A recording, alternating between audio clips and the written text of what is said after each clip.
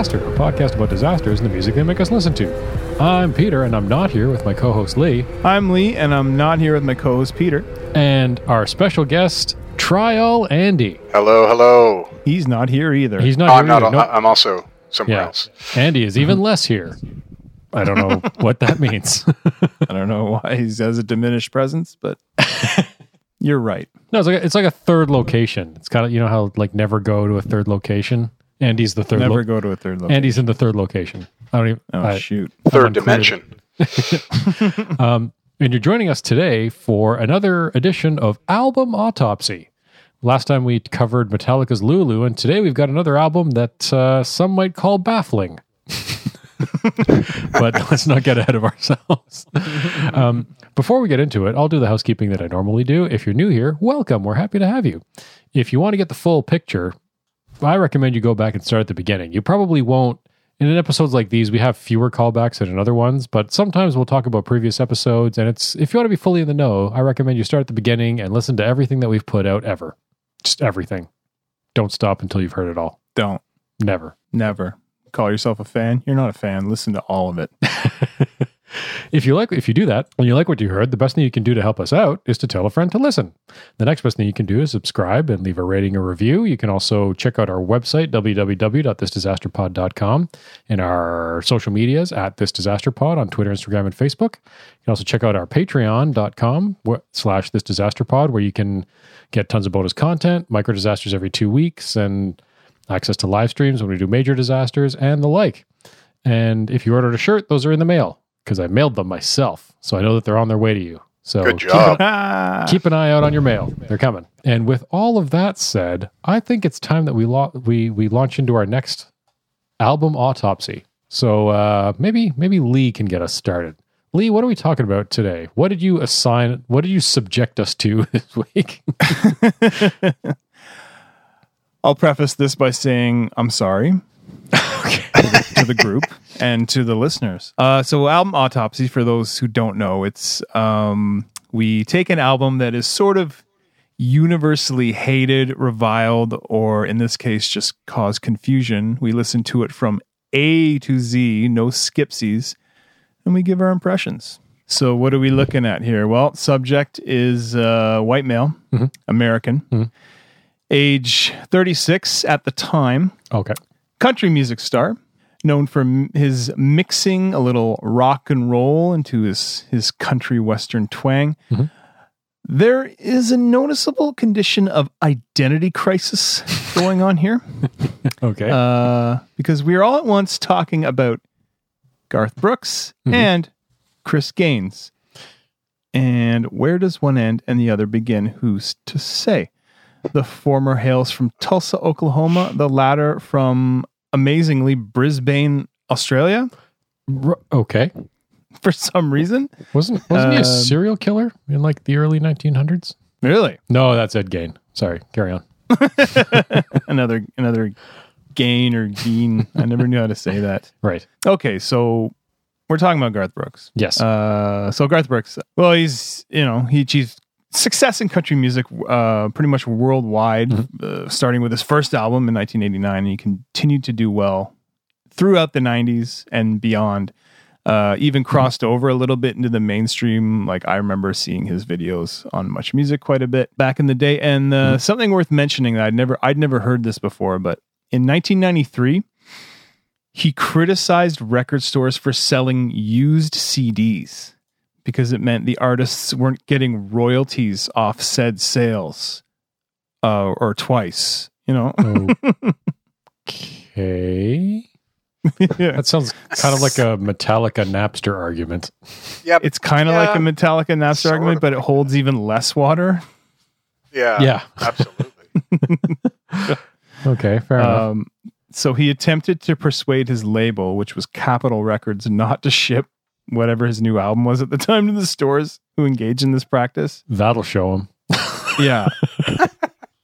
He didn't succeed. Yeah, you don't say. Capital, like, we can't. Yeah, they're kind of no, we need to sell your music. Yeah. So no. This whole Chris Gaines thing is so weird.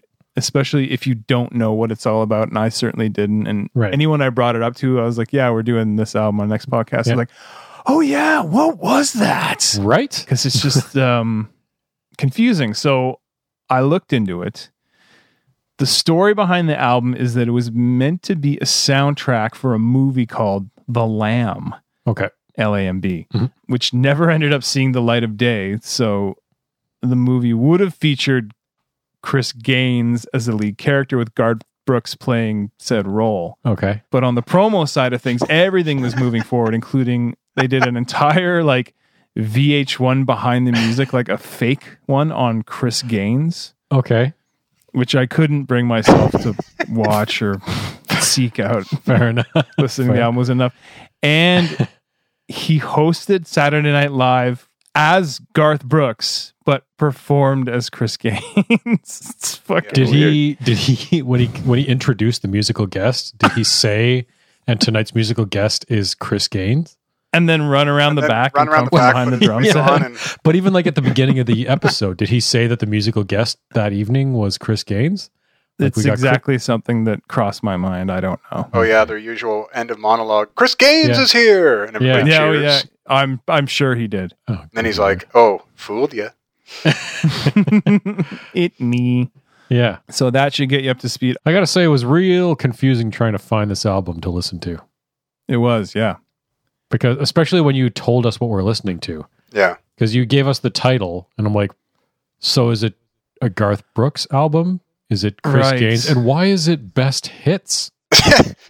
Yeah, the actual title is a Chris Gaines album. Yeah. And the album title is Greatest Hits / Garth Brooks in the Life of Chris Gaines.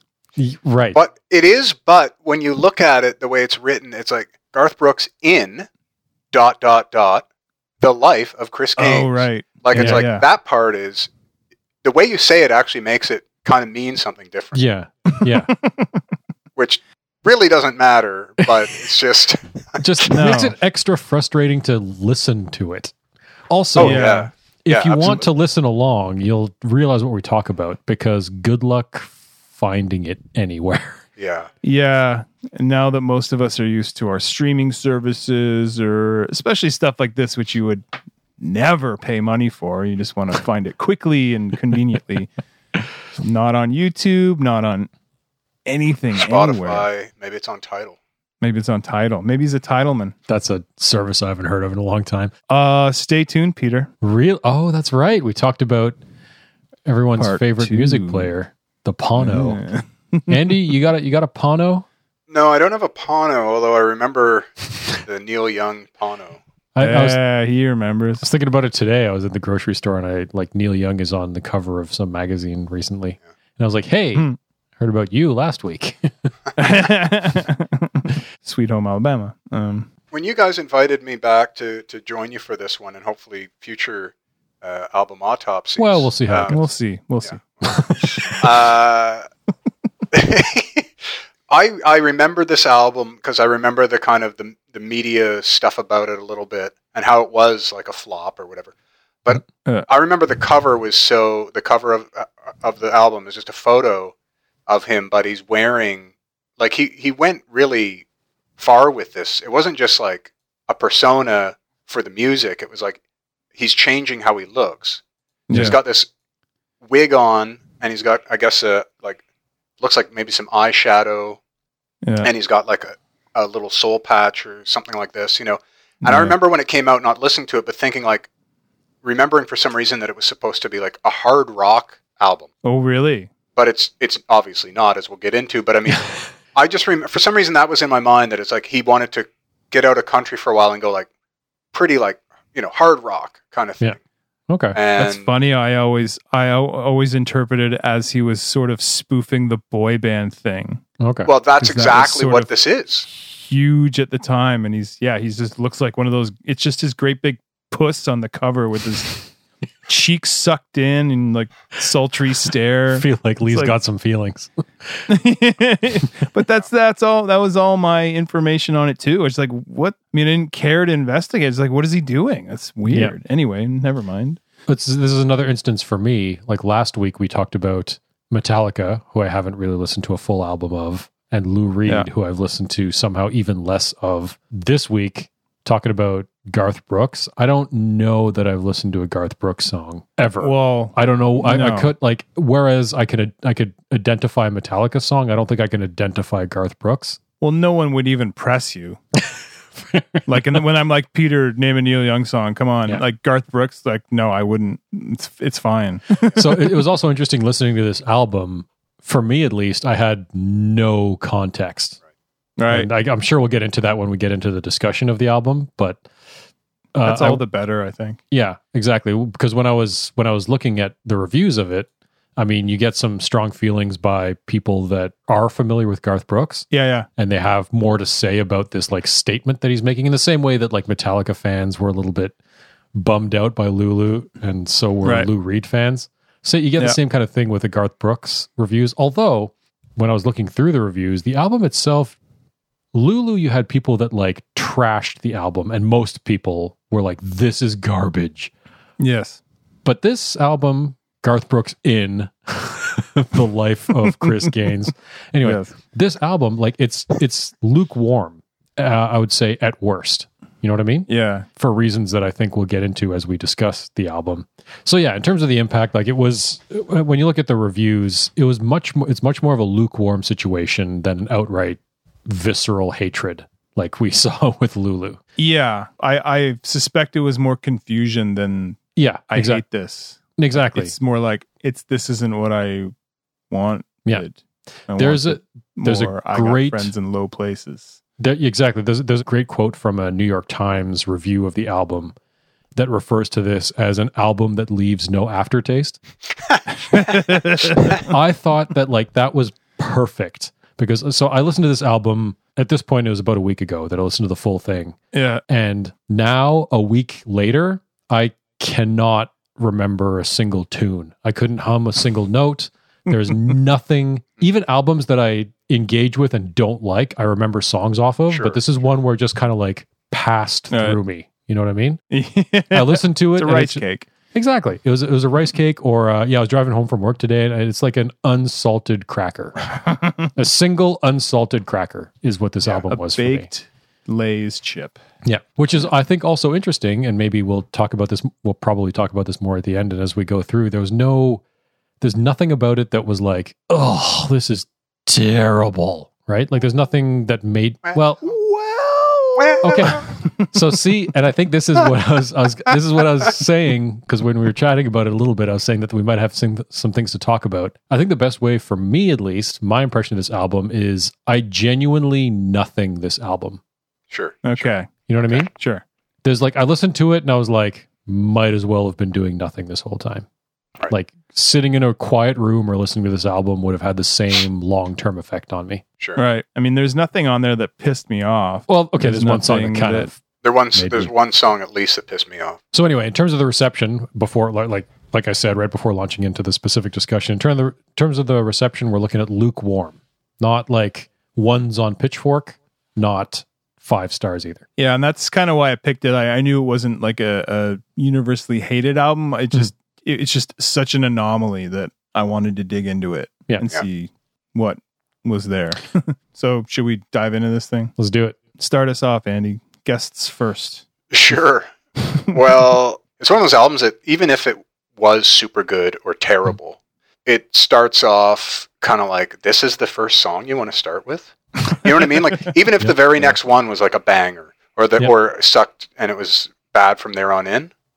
Yeah. It's the first one. That's your first impression. You've got to hit us with something. And it's just like, it sounds like one of those songs that should have been like 6th on the album. You know what I mean? It's just kind of like, It's not quite a ballad, but it's not really upbeat at all.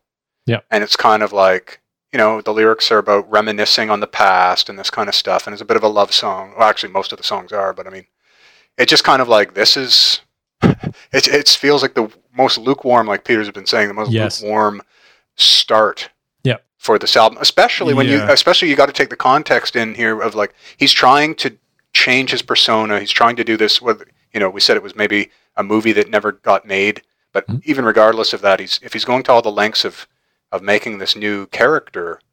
Like, I'm surprised the first song out of the gates isn't something with more oomph, more character, more something, 100%. And that, but again, I think that's the exact impression I got. And I think after having heard the whole album, I think it's a very appropriate way to start what comes next, if you know what I mean. Right. It's like, I think I've talked about it on the podcast before. I think one of my favorite album starts of all time is Deftones' Koi no Yokan. Right. Like the first chords of Swerve City, that's how you start an album. Yeah. And this was like slowly slipping into a lukewarm bath with no bubbles. You know what I mean? Sure. Just kind of like sitting in a tub of water that's like maybe just above body temperature. Yeah. After someone else has used it. Right. Second. But that sets the stage for what comes next. Yeah. Yeah, and I should say, I didn't say this, but the title of the first track is called That's the Way I Remember It. Yep. Yeah. So that's the track one. It reeks of late 90s, which is... When did it... Say when it came out? It came out in 1998 or 9? 99, I think, yeah. 99. Like strummy, soft acoustic music with these like very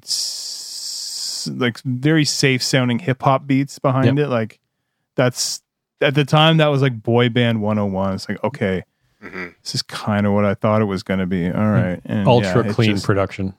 Yeah. No amp hum, nothing. They're going straight. And like you said, it leaves no impression. Yeah. But I know kind of what Garth Brooks' music sounds like. Like I said, he had hits and it wasn't just purely in a country realm. It crossed over and like this is not it. Well, he was. Right. I mean, he's a huge name. Like he was a pioneer in like making that country for the pop market new kind country. of thing. Like new country. Exactly. Like it's just so strange that. Well, we'll get into it more, but it's just so strange that then like. Here's my new idea. It's like, I want to try something. I want to get out of this country game for a little bit. And here's my first song. That's the way I remember it. If the song made a sound, it would be, Yeah, exactly. So moving on to track 2, it's called Lost in You. Yep. This is kind of follow suit. It's another late 90s sounding soft rocker, acoustic guitars. This one's kind of a minor key. Maybe a little bit of a sort of a Spanish kind of feel. And it's almost slower. It's almost like even more of like a, this is like your second song? So the first song, okay, fine. The second song, we take you to another level. Yeah. Like, no. It's like, okay, maybe they should have started the album on like a lower key, and then you take it up on this track 2. Yeah. But it's not that at all. I really dug into the sort of story behind this album. Like I was it's all there for you in the liner notes on the CD, which I found on Discogs.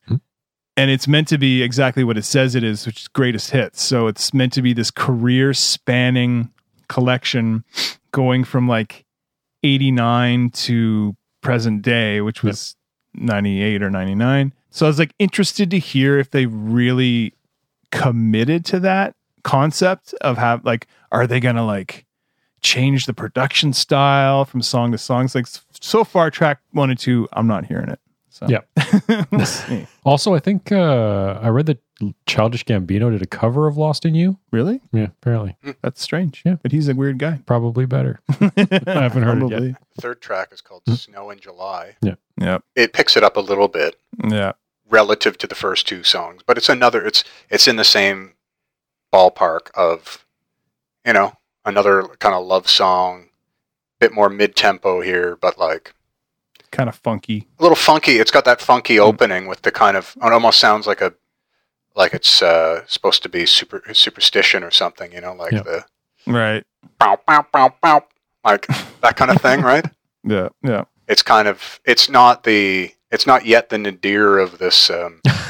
Nadir. We're stepping into it a little bit more. I know. Yeah, we're stepping in something at this point. If we come back to talking about how he should have started it, if he was trying to make a drastic departure and make a statement, this should have been the first something like this should have started it. You know what I mean? Absolutely. Yeah, like whoa, absolutely outside the box here. Missed opportunity. Okay, track 4, Drifting Away. This is the first song where I thought, if this were set within a drastically different cadence, like it made me think of like the Beach Boys, there's stuff from the 70s. It kind of reminded me of Hall & Oates. Yeah. Or it could easily just be like a raw sort of folky country song, just a person strumming a guitar and singing. As it is, it's so overproduced that it can't help but be completely corny.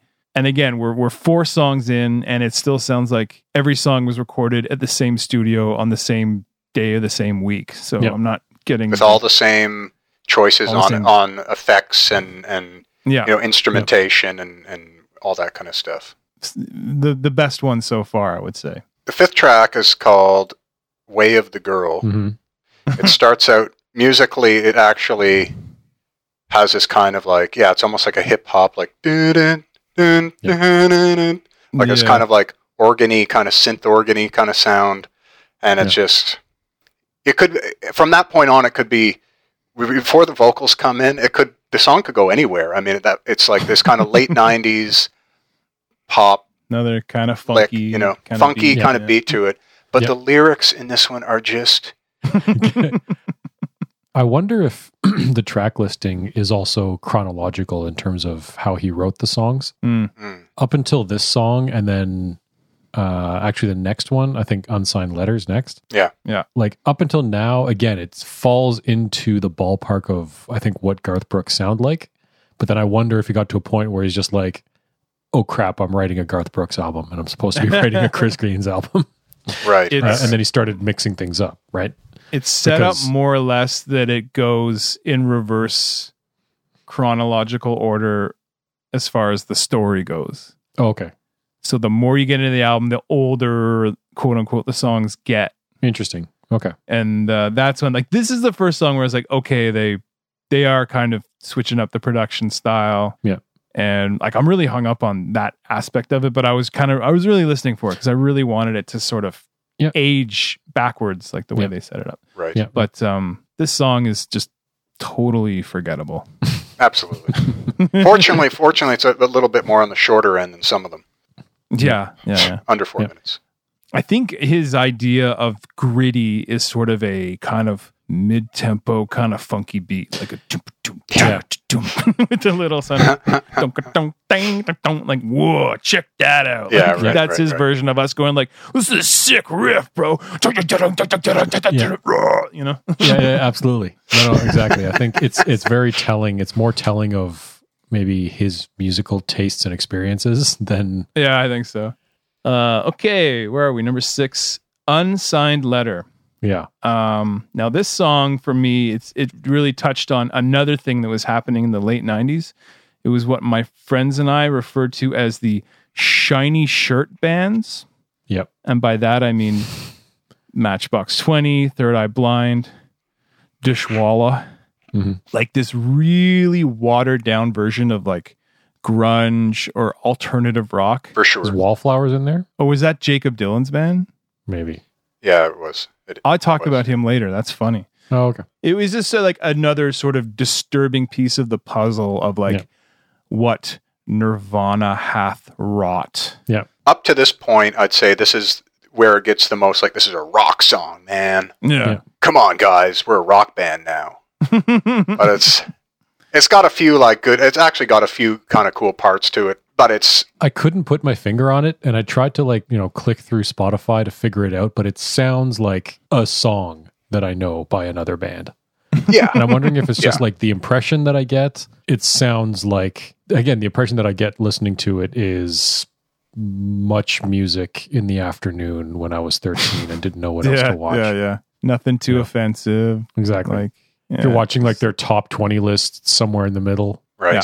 Like you said, what you're saying, shiny shirt bands. Exactly. Shiny shirt bands. It's a video where the whole thing maybe has like a green tint to it. Yeah. There's probably some like beakers with water in the foreground for no reason. That's really good. Remember that. Yeah. It's a video that I'm sure we've all seen, but it doesn't exist. Yes, exactly. It Don't Matter to the Sun. It Don't Matter to the Sun. We've gone through a couple songs now where it did kind of get upbeat. You know, we were complaining about how this album starts with 2 back-to-back kind of snore fests. Yeah. And then it did kind of pick up with, you know, with like we said, Snow in July, Drifting Away. Yeah. Those are pretty good. And then that Unsigned Letter, at least I just said it was like the most rock one so far. Then it goes to this It Don't Matter to the Sun kind of thing. And it's back to the beginning of the album. Like this could, now we could start the album from here if we wanted to, you know, like this, shift this one into first place. It doesn't matter. It really doesn't. It doesn't matter to the sun. It doesn't matter to the album either. Nice. Or it's even a step backwards. Like this now sounds like Garth Brooks. Exactly. Right. This is the first sound of any sort of true blue country or country rock. Yeah, that's true. Yeah. And that's fine. It's just like, again, it would be really interesting to know more about the making of this and like how much, like I know there's like a Wikipedia article or entry for this, and there's like, I think all or most of the songwriting credits aren't, like, he's not involved. You know, like the other people wrote the music, and maybe the lyrics, but it's like he must have been, once he's involved in some way he could make it his own, right? Mm-hmm. Yeah. Like especially when he's stepping up to the microphone. And this one he chose to give us a more country tinge in the vocal, you know? Because it's what he's good at. Yeah, yeah. Well, it is, and it kind of comes across. Like for me, this is the high point of the album, and I'd say honestly it's a pretty good song. And the production's really spare, so it doesn't suffer from being too shiny or polished. Yeah. The funny thing is, this is meant to be a cover song from another fictitious singer called Ramsey Sellers. Oh, of course. So he's like really going deep on the whole mythos behind this thing. Like he's inventing other artists to cover. But man, I admire that. He's trying something. Yeah, he really kind of swung for the fences. Like, if you want to tie it in with the first one of these that we did with Lulu, if nothing else, they tried something. Yeah, exactly. Yeah. He kind of tried something. And like I said, I think he was really enjoying himself. Yeah. I suspect. I don't know that to be a fact. Right. On his other albums, he's often involved as a co-writer on his songs. Apparently on this, he wrote nothing. Okay. Like he sort of left it to others, which, I mean, I'm sure he had, you know, an influence on whatever, but, you know, in the recording process, not the songwriting process. Right. What about the next song, though? There's one where we... Oh, God. So the next song is called Right Now. I've been waiting for this we're one. back to late 90s acoustic guitars and hip-hop beats. And this is kind of his sort of socially aware now he's sending a message. He's sending a message. This is the worst. This is the worst. This is the lowest point of the thing. This is awful. This is really bad. When I was listening, this is the song that made me pay attention, and it wasn't for a good reason. Right. You know what I mean? Yeah. Yeah. It's like I imagine, like when, you know, you're playing in the other room and you're doing stuff and your parents are ignoring you, but then they give you, like, you do something and you get the kind of attention that you don't want. That's this song. You know what I mean? Yeah. It's like, oh, okay, this is kind of an offensive. Wait, what are you saying? What are these lyrics? The verses are sort of like conceptually a rewrite of, you know, We Didn't Start the Fire by Billy Joel. It just like listing off all these things that are, you know, problems in society, and not even so they're really like lightweight. And then the chorus is literally Get Together by the Youngbloods. Like, come on, people now. It's unbelievable. It shifts. Even if you wanted to like sample that, in this case they don't even sample it. They replay it, the chorus. Yeah, it's like repurpose sort of it, but it's cover. like just thrown in as a way to get out of, to do an A-B kind of back and forth. So he's doing these almost like rapping kind of, as you say, the sort of Billy Joel, We Didn't Start the Fire kind of lyrics. Yeah. And then all of a sudden it shifts to this chorus. It's, come on, people now. Smile on your brother. And it's just like, what? I think this is supposed to be ironic or something. And if I may, Please. choose one or two of my favorite stanzas from this.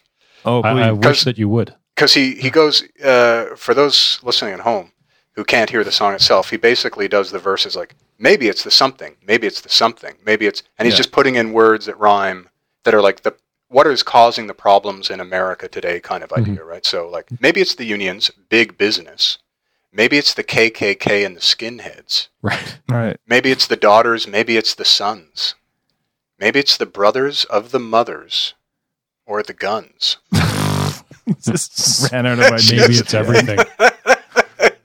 First of all, it's definitely the KKK. Yeah. There's no maybe about that one. Right. Yeah, Well, absolutely. yeah. If they're in the picture. What side are that's you the one. on, Chris or Garth? I got to say this. The best part of this song is that it ends by him saying, maybe it's the end. No, I didn't catch that. He goes, his last line is, maybe it's a fashion. Maybe it's a trend. Maybe it's the future. Maybe it's the end. And then the song Oh, ends. you fucking asshole. Uh-huh. Yeah. Jeez. Yeah. And then it sort of goes, My memory is that does he say that over the music, or does like the music stop? Music as kind of he's saying fades it? first, I think. Yeah. Yeah. Yeah. It's It's just so good. This song is unforgivable. I mean, it really is. if we had to come up with a song and end it in the cheesiest way possible, that would be right near the top. Sure. Yeah, exactly. Like write a lyric about something ending and then also end on that lyric and have the music end as you're saying that. Talking about on the nose. No I got to say, there's a few other songs we didn't, I can't remember. I forgot to take notes on it, but there's a few other songs on here that do that typical thing where like the music just fades, but the band's still playing, but they just fade out the whole song. Yeah. You know what I mean? Yeah. And you can just hear them, and they're even sometimes they're still singing, and it just the whole thing gets dialed out, and that's how the song ends. It's like that is the number one sign that they did not know how to finish the song, so they just kept fucking playing, and they just faded it out. Yeah. It's like That's how all songs ended, though, back in the day. Yeah. No one fades anymore. It's a thing of the past. But Ending the song is kind of like a shit or get off the pot kind of thing. all right, moving on down to Main Street. Mm-hmm. yeah, this one is okay. Again, it's like this is like a more of a Garth Brooks tune. Yeah. Yeah, but it's I don't know. It's not so bad. It's kind of again. No, it's pretty okay. And you mentioned the Wallflowers before, Peter. This actually made me think of like kind of Bob Dylan, but also his son, Jacob Dylan, who I think his band was called the Wallflowers. And Okay. Yeah. it's got that kind of rootsy kind of Counting Crows, like twangy. It's like, Yeah. it's pretty all right. Again, it's kind of playing out in our discussion of this now, but like there's none of this I hated, and I'm sure I've actually heard, it sounds like I've heard Main Street at a Lone Star restaurant, I'm sure. Right. Yeah. And it's just, it had the same impression on me there as it did when I actively listened to it. Well, it's kind of good because the first 4 bars of the first song, I was just like, oh, what have I gotten us into? This is going to 100%. suck. Mm-hmm. And then you get stuff like this. It's like, it's pretty all right. Yeah. But I mean, by then I had really, my expectations were well, honed. So Yeah, exactly. any port in a storm was like, oh, that's a pretty good melody right there. And at the root of it, I mean, it's still Garth Brooks. He's successful for a reason. He knows how to write a song, right? Yeah. White Flag. So this song is meant to be from Chris Gaines' 1989 debut album. And while there is way too much high-end crack on the snare and not enough synths, pretty much this is like totally appropriate for the time. It's just your basic right down the middle of the road rock. Again, it's kind of funky. There's shades of hard rock.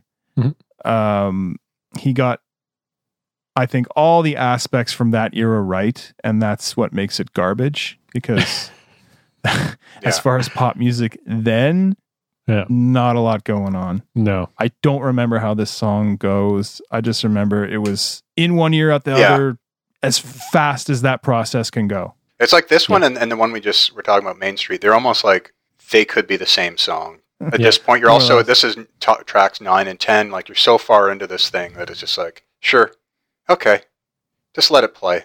I'm shopping. I'm shopping for clothes in the mall right now. Yeah, like it's just on. Yep, 100%. Digging for gold. This is the second worst song on the album for me after Right Now. Really? It's more about the lyrics. It's like the music side of it. It has a weird switch between the verse and the chorus. Like the chorus gets all really like super fun. Yeah. I cannot get over the little storyline here about that he's telling us about an old millionaire, and literally in the first couple lines, they married on a fancy yacht out on the water. He knew she was young enough to be his daughter. It's like, this isn't a topic that, if you're going to write a song about this, why make it like a happy, like a love song about, like, I guess. Yeah. That's always a brag in songs, young enough to be, and it's always like, I never thought that was gross. Cool. Like, no. Ew. Why? Yeah. Yeah. He said, "Do you love me, baby? Do you want me to hold, or are you just digging for gold?" It's just strange. I don't know. It makes me feel uncomfortable. Yeah. Peter? The chorus reminds me a little bit of what year was it supposed to have come out in? According to this the is narrative? also from the 1989 debut. 89. Okay. Yeah. Because it sounds like the kind of song that would have been on the Dumb and Dumber soundtrack, which was like 94. It actually reminds me, the chorus reminds me of New Age Girl by Dead-Eye Dick. Yeah, totally. Because it just sounds like this could have been side by side with that song. Yeah. And this song, by the way, is the longest song on the album. It's over 5 minutes, or second longest. It's 5 minutes. It's over 5 minutes long, and it doesn't need to be. No. It needed to be a 2 minute like joke song. Yeah. This song, it really clicked with me. Really? Like it clicked with me like who Garth Brooks reminds me of. Oh, okay. When he's doing that was a very unfortunate pause. Well, I'll get to that, but I figured out who he's sort of aping when he does his rock voice. It's Kenny Loggins, Footloose, or I'm All Right. So when I listen to this song, I can just like picture the dancing groundhog from Caddyshack. But it's sort of, I was finally, at this point, I was like hearing it or trying to hear it through the ears of the Garth Brooks fans, and I can see why they'd be like, what the fuck, dude? This is not what I signed up for. Yeah. But also, as far as me liking it, I have horrible taste in things, so I'll say I like the verses in this song. I love the Dumb and Dumber soundtrack.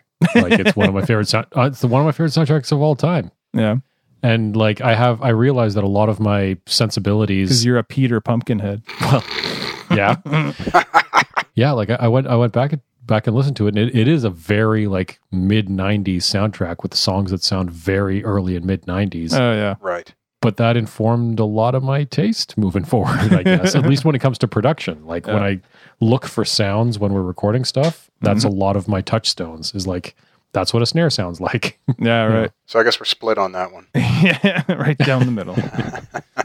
Some of us think it's the second worst song.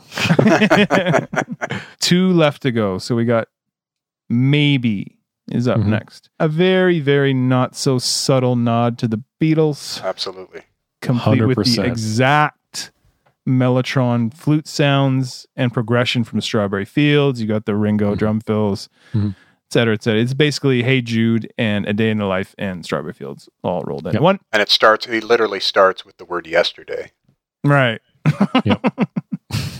And something about the bird has flown. Yeah. That got repeated quite a bit.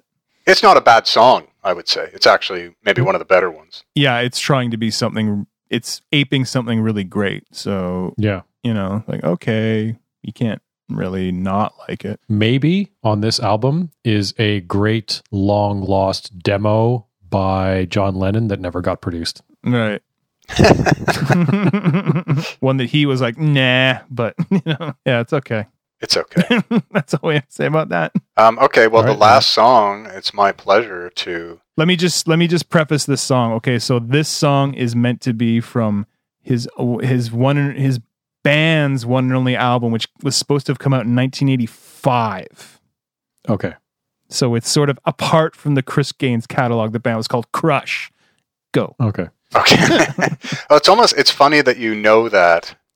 And I guess you would only know that if you had the CD, right? You'd have the CD. This is all you're getting this information from the liner notes, right? Exactly.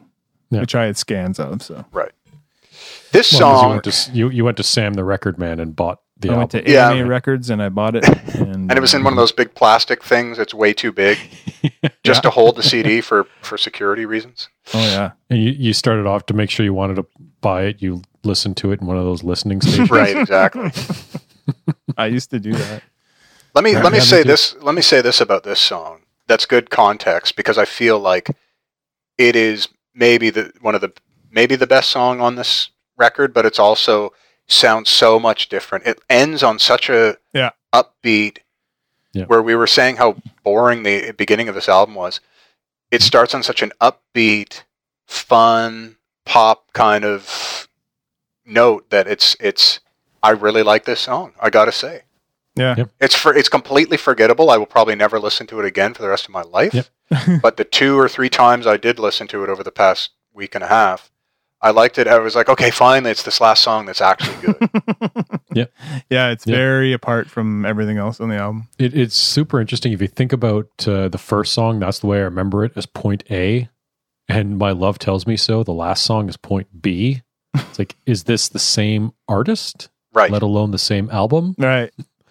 And if you were trying to make an album about this artist that's supposed to be so far from your normal self, like start with My Love Tells Me So and use that as the template. Yeah. You know? Right. Work your way up the, to present Lost day. in Use and the Drifting Aways. Like, it's funny because like at this point he was probably Garth Brooks. I mean, not the real Garth Brooks. Was probably already a multi-millionaire at this point. I'm guessing. Yeah. And it's almost too. It's kind of almost sad that he could have done anything he wanted, and it's almost too bad that he didn't like pick out of these 13 songs, get somebody to help him like from an editorial stance. Try and help him narrow in on the best ones and just release it as under his own name and just say, this is, I'm trying something different, everybody. And like my next album, I'll be back to country, but like making this persona and this backstory and having this character cover other characters, like you were saying on that one song, it's just like such a web to follow that it almost takes away. It's a distraction.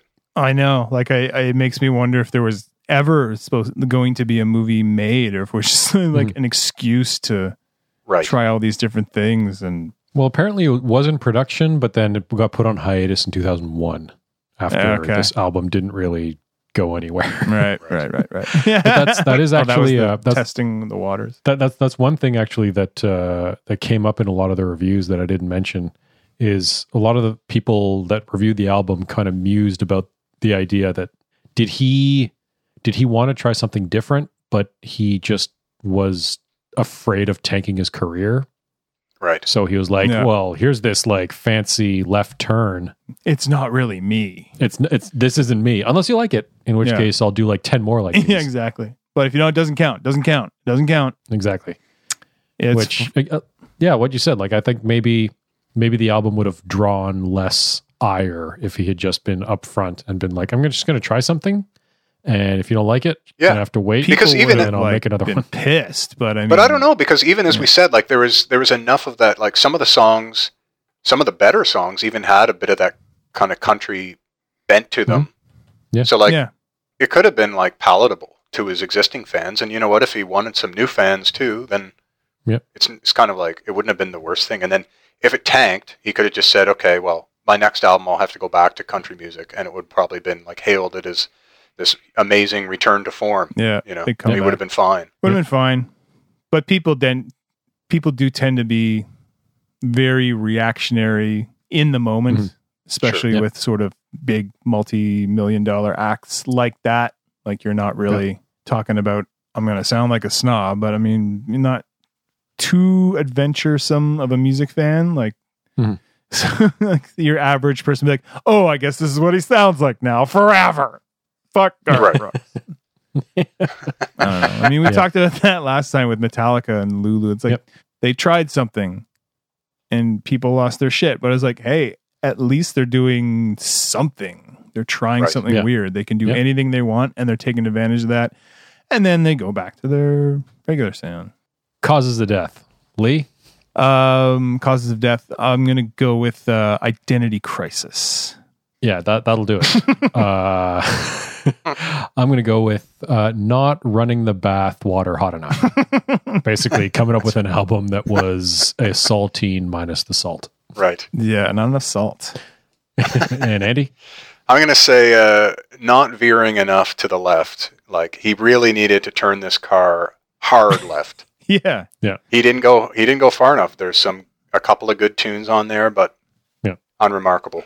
All right. Didn't commit. If you're going to go, just Go buck wild, man. To sum it up, it's another album where, like Lulu, didn't hate it, didn't like it didn't generate visceral hatred. There's a few songs that were grown. Like, even we talked a lot about Right Now. Like, that song is like, okay, this is exhausting, but it's not like offensive. Yeah, it's a palm on the face. It's not a head in the toilet kind of song. Yeah, okay. That's a pretty good way to put it. Do you have a toilet related analogy, Andy? Not toilet, I guess. Like, it's just, I would say that it's like, it wasn't like a fiasco. It wasn't like, it could have been a lot worse. Yep. Probably. It could have been a lot better. Yeah. Yep. So I don't recommend, let's put it this way. I don't recommend, it's hard enough to find this anywhere to listen to. Yeah. And by the way, they made 2 music videos for songs on this album, and they're not available. You can't find them. This guy's like, he's a ghost. He's the biggest name in country music, award winner, all the Grammys and all that stuff. And you cannot find his stuff anywhere. It's insane, man. That's so anyway, weird. I'd love to see those music videos. Yeah, right. I would watch those. Yeah. But anyway, I would not recommend anyone really, unless they're really curious, and now maybe because of this great podcast, they are extremely curious to try and track down these songs, or go to a record store and look in the used bin and the discount bin. I think if any of your listeners like go and find this album, I'd love to hear from. I'd listen to them talk for an hour about it, just to get somebody else's perspective from somebody I don't know. Yeah, absolutely. If you want to let us know, like, reach out in our DMs or join our Discord. We talk about music a lot there. Yeah, slide in. Join our Discord and tell us what you think about Garth Brooks in The Life of Chris Gaines. It's so ridiculous. Also, I just we didn't talk about commend us for being brave enough to, go down this road, because I'm glad we did this for an hour. Oh yeah, and I'll bring up one last time that New York Times review, because that quote, the album, like an album with no aftertaste. It's like perfect. Yeah. When I read that, I'm like, that's why you write for the New York Times. That's perfect. Well done. I have Sir Orman. No recollection. Even after we discussed it just now in detail, I do not remember any of these songs. And I never will. All right. So that was an album autopsy. Thanks for joining us, Andy. I think moving forward, we're going to subject you to some more albums. So I think Trial Andy's a fixture of album autopsy going forward. Yeah, whether you like it or not. It's a trio. maybe next time we'll pick an album that does evoke visceral hatred. Yeah, Lee, I want dig one, through the. Yeah, I want one that we're just gonna like. It's gonna make us see red. Really? Yeah. And I think that's going to be a bit of a challenge, because we keep talking about the podcast about how we're open to, listen to what you want to do. And I just, think that artists should be free to do whatever they want. But I'm sure there's some exceptions that are going to bend. Don't subject me to it. Yeah, I'm so used to, at this point, I'm so used to like just tuning things out. Like, something has to be so bad for me to be like, oh, yeah. So, like I said, that was Album Autopsy. Thanks for tuning in. If you liked what you heard, the best thing you can do to help us out is to tell a friend to listen. And do it as yourself. Don't do it as a strange alter ego that nobody understands. Yeah. And when you do it enthusiastically. Don't do it like, this podcast, it's called This Is a Disaster or whatever. No. Commit. It's not going to sell it. Commit. Yeah. Don't make Chris Gaines' mistake. Or is it Garth Brooks? Nobody knows. If the next best thing you can do is subscribe and leave a rating or review. I think Apple Podcasts is probably the best place. You can keep up with us on social media at This Disaster Pod on Twitter, Instagram, and Facebook. Check out our website, www.thisdisasterpod.com. You can check out our patreon.com/thisdisasterpod, where you get tons of bonus content like micro disasters every 2 weeks, live streams of major disasters, and similar kind of things. You can join our Discord. We're going to do another watch party on December 18th. We're going to be watching Die Hard. Last time we watched Evil Dead for Halloween, and it was awesome. Yeah. I say watch, but really we just like chatted through the movie. Typed through the movie. Running making each other laugh. Yeah. So hop on there and do that. That's going to be on December 18th in the evening, like 8 p.m. or 8:30 Eastern Standard. And if you ordered a shirt, those are now in the mail, because I mailed them. So they're on their way. And I think that's pretty much it. So we'll see you in our next disaster. Bye. Goodbye.